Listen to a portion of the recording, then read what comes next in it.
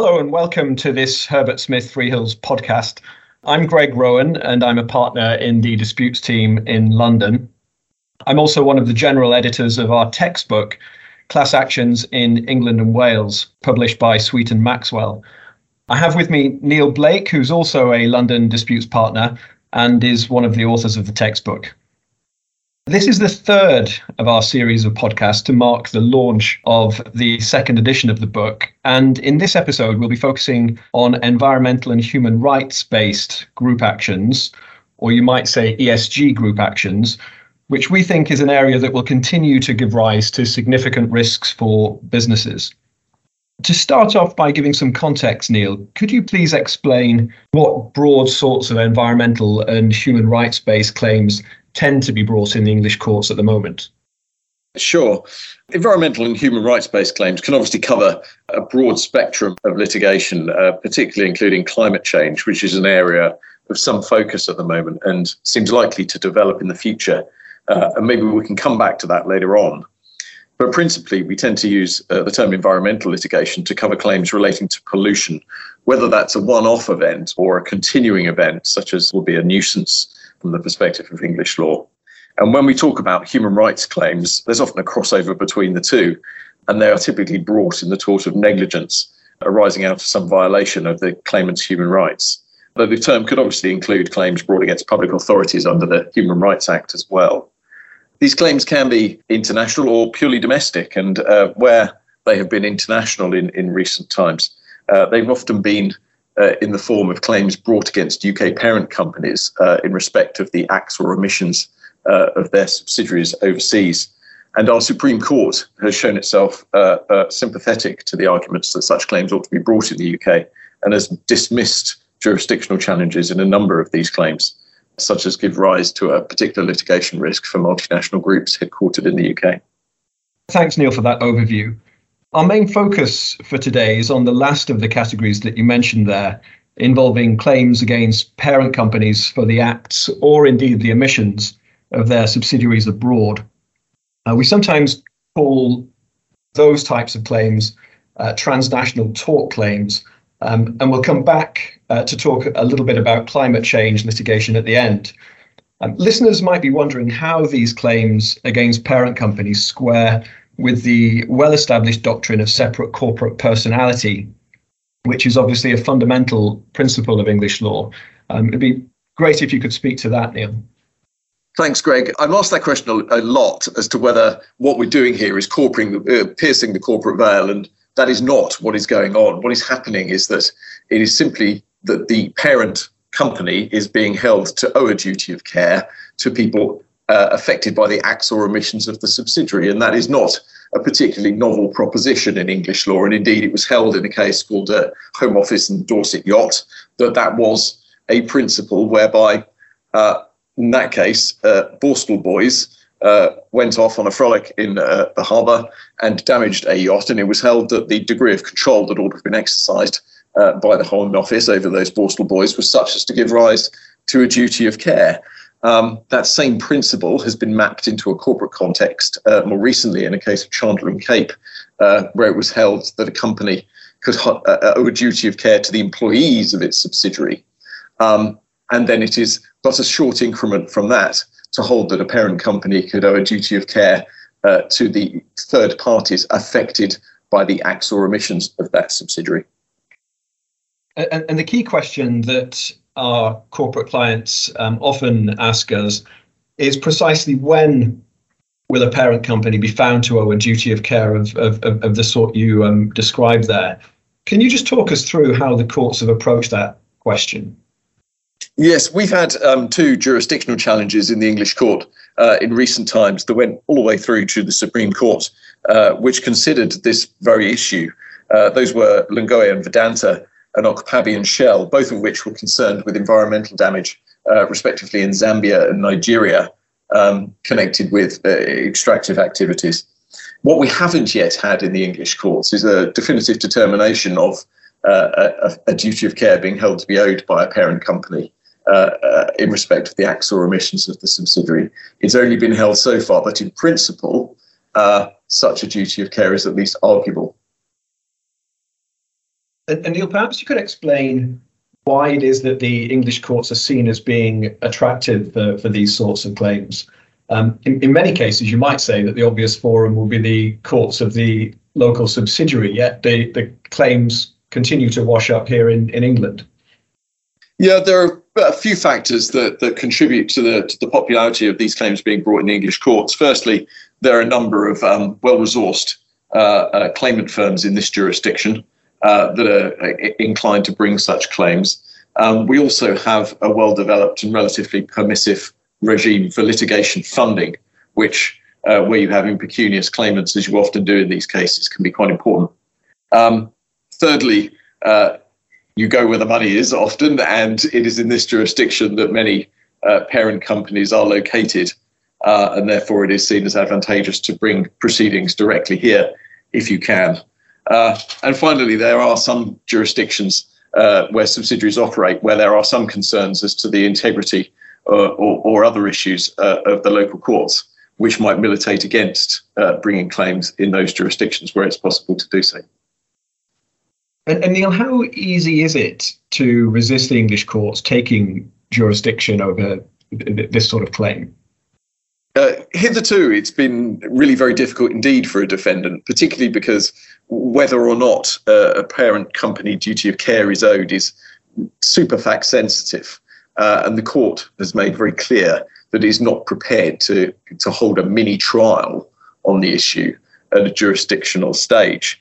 That said, in light of the fact that we are no longer members of the EU and the relevant jurisdictional rules no longer apply, there is a glimmer of hope for defendants in that it is now open to the English court to stay in action where it considers that another forum is more appropriate, which was not previously the case. So now the court can assess whether there's another forum that's more closely connected with the claim than England and Wales, or which is more suitable for the claim to be heard. However, there are a couple of potential complications in that respect. First, even if the English court considers that there's another forum that's more appropriate, it will allow the claim to proceed in England in any event if it considers that the parties could not obtain substantial justice in that foreign forum. For example, because of the risk of judicial corruption or less dramatic factors, such as the lack of available suitable legal representation or expert evidence. Secondly, if the parent company is arguing that the claim should be heard not in England but in the subsidiary jurisdiction, the parent company is likely to have to submit to the jurisdiction of the courts in which the relevant subsidiary is located as the price of not having the claim heard in England, and it may not wish to do so if there are concerns about the court in that other country. You touched earlier on some of the high-profile cases that we've seen in this space. Could you tell us, our listeners, a bit more about them? Yeah, we've seen two cases that went to the Supreme Court here. Firstly, Lungoya and Vedanta, in which this firm acted, where there was a group of over 3,000 Zambian citizens who brought proceedings against Vedanta Resources PLC, as it was, which was incorporated and listed in the UK, and its Zambian subsidiary, which owned a copper mine in Zambia.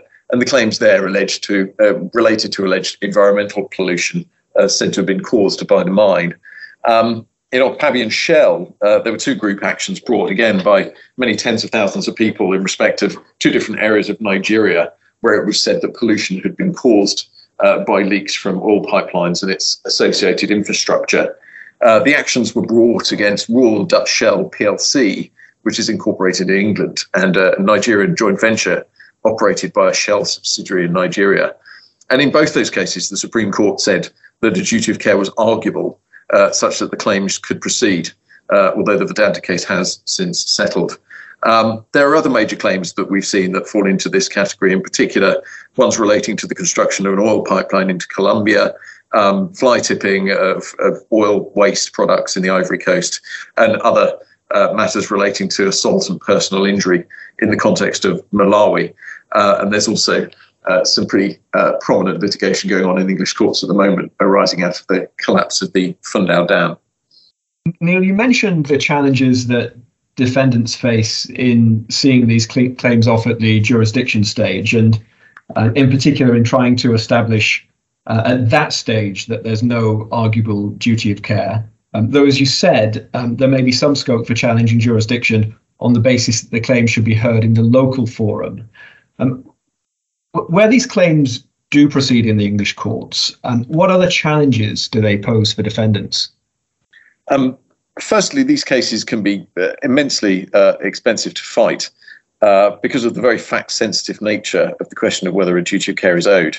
And also, liability and quantum will often depend on many different types of expert evidence. Also, defendants, I think, have in mind the fact that the nature of these claims is such that they are liable to be brought by impecunious claimants, with the result that, absent a litigation funder, a successful defendant will not recover its costs, whatever the outcome. Clearly, where there is a third-party litigation funder, that person could be pursued for costs in the event of successful defence. But even then, where the claims are comprise or involve allegations of personal injury, we have a qualified one-way cost-shifting system here, which will prevent often a successful defendant of a personal injury claim recovering its costs in any event.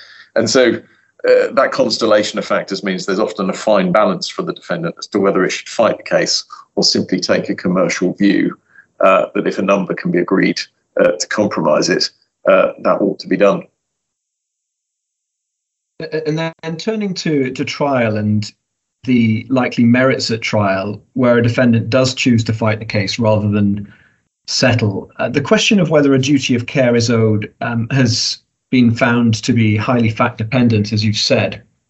But in the decisions at the jurisdictional stage, the courts have given some clues as to the sorts of factors that can be taken into account in addressing the question. Can you give us a flavour of what those are?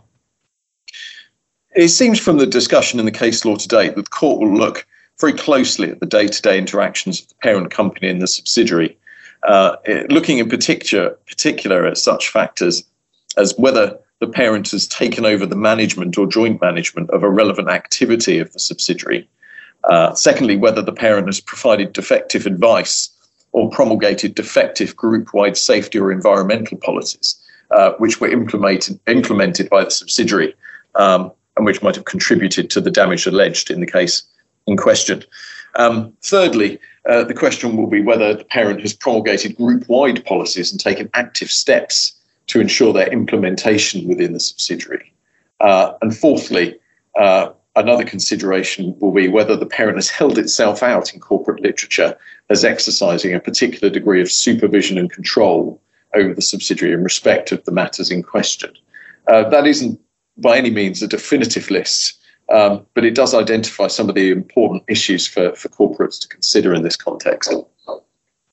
So following on from that then, what can companies do to manage the risks that they're facing with these claims? I think in any particular business, it's about thinking very carefully about the areas in which claims are likely to arise and making sure that the legal team has sufficient oversight of and input into the formulation and drafting of policy in those areas. For example, there may be a separate team preparing human rights and community engagement policies, but it's important that the team has visibility and input into the drafting process. A second issue to have in mind is as to what are the corporate governance processes for the formulation of group policy, its adoption, adaptation and implementation down the corporate chain. So in essence, what policies are being made and where are they being made in the group? How are they being implemented? For example, there may be matters that at a group-wide level are so important that a parent company will simply take the view, I'm going to take responsibility for these matters with the risk that I take on a duty of care, but make sure that you discharge the duty of care. That said, there may be other matters where relevant policy making can be pushed down to subsidiaries or operating units, as the case may be, and they elaborate and adapt and implement the policy at that local level. But businesses need to think about these things very mindfully and make sure that the corporate governance process is joined up with that process of policy drafting and implementation. Finally, one thing to have in mind is what is going out in your corporate literature, and think very carefully about how that is worded, since in most of the claims we see, huge swathes of corporate literature on matters going to the environment, to sustainability and so forth are pleaded and used as a weapon by a claimant against the corporate whenever litigation arises. Indeed, yes.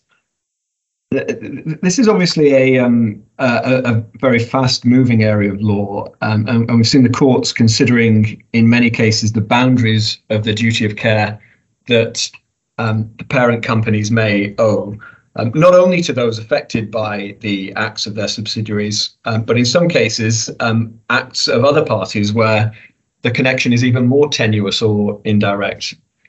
Could you tell us what sort of areas you think are worth watching in this space going forward? Yes, we've seen this tortious theory of liability being stretched in all sorts of ways to bring novel claims before the English courts. Firstly, we've had some cases where it has been said that a parent company can owe a duty of care in respect of acts of third parties who are in some way connected to the subsidiary rather than the acts or omissions of the subsidiary itself. So, for example, there have been cases based on alleged abuses by local police forces operating in the vicinity of a subsidiary's plant, for example. And in that case, it was held that there was no duty of care owed in those particular circumstances. Secondly, supply chain claims are becoming more frequent, where parent companies, through supply chain audits and so forth, are becoming fixed with knowledge of issues that may arise in their supply chain, and in circumstances where they may not even have a contractual nexus with their counterparties in the supply chain. It is being said against them that by virtue of that awareness and perhaps statements to the world at large, they have a duty to prevent, for example, child labour or forced labour or prison labour, as the case may be, in the supply chain as a result. Thirdly, there is a separate but related question of whether a business can be liable for disposing of corporate assets which may be said to give rise to dangers to third parties. A case before the Court of Appeal the year before last found that the seller of a tanker owed an arguable duty of care to the widow of a man killed in breaking up that tanker in a Bangladeshi shipyard, where the seller knew it was likely to end up being broken up in unsafe conditions. The court said that it was foreseeable, given the circumstances of the disposal, that harm could be caused to third parties, and it was arguable that this gave rise to a duty to mitigate that danger. And so I think these three examples really make clear how theories of tortious liability are giving new areas of litigation risk to corporate defendants in this area. Now, so far we've been talking about essentially the potential for parent company liability relating to or arising out of alleged environmental pollution or human rights abuses of their subsidiary companies abroad. And obviously we've just touched on the possible expansion of that to acts of other third parties or suppliers, or arising from the sale of dangerous assets, which you've just mentioned.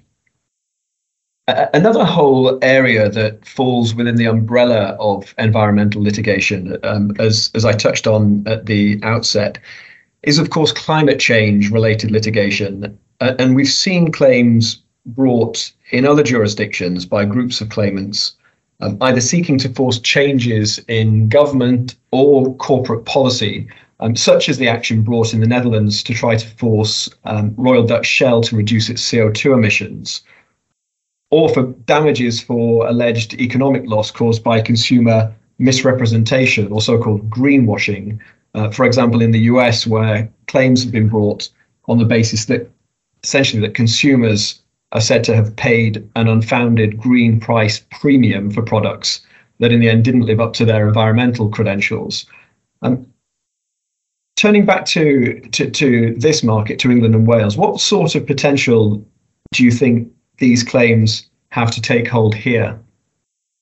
Yeah, climate litigation in the UK is relatively undeveloped so far, and it's not easy to see which are likely to be the most profitable areas for prospective claimants in the area. As you rightly say, Greg, we have had a good number of public law claims relating to, for example, challenges to grants of licenses for the development of carbon-intensive assets such as mines and energy plants and so forth.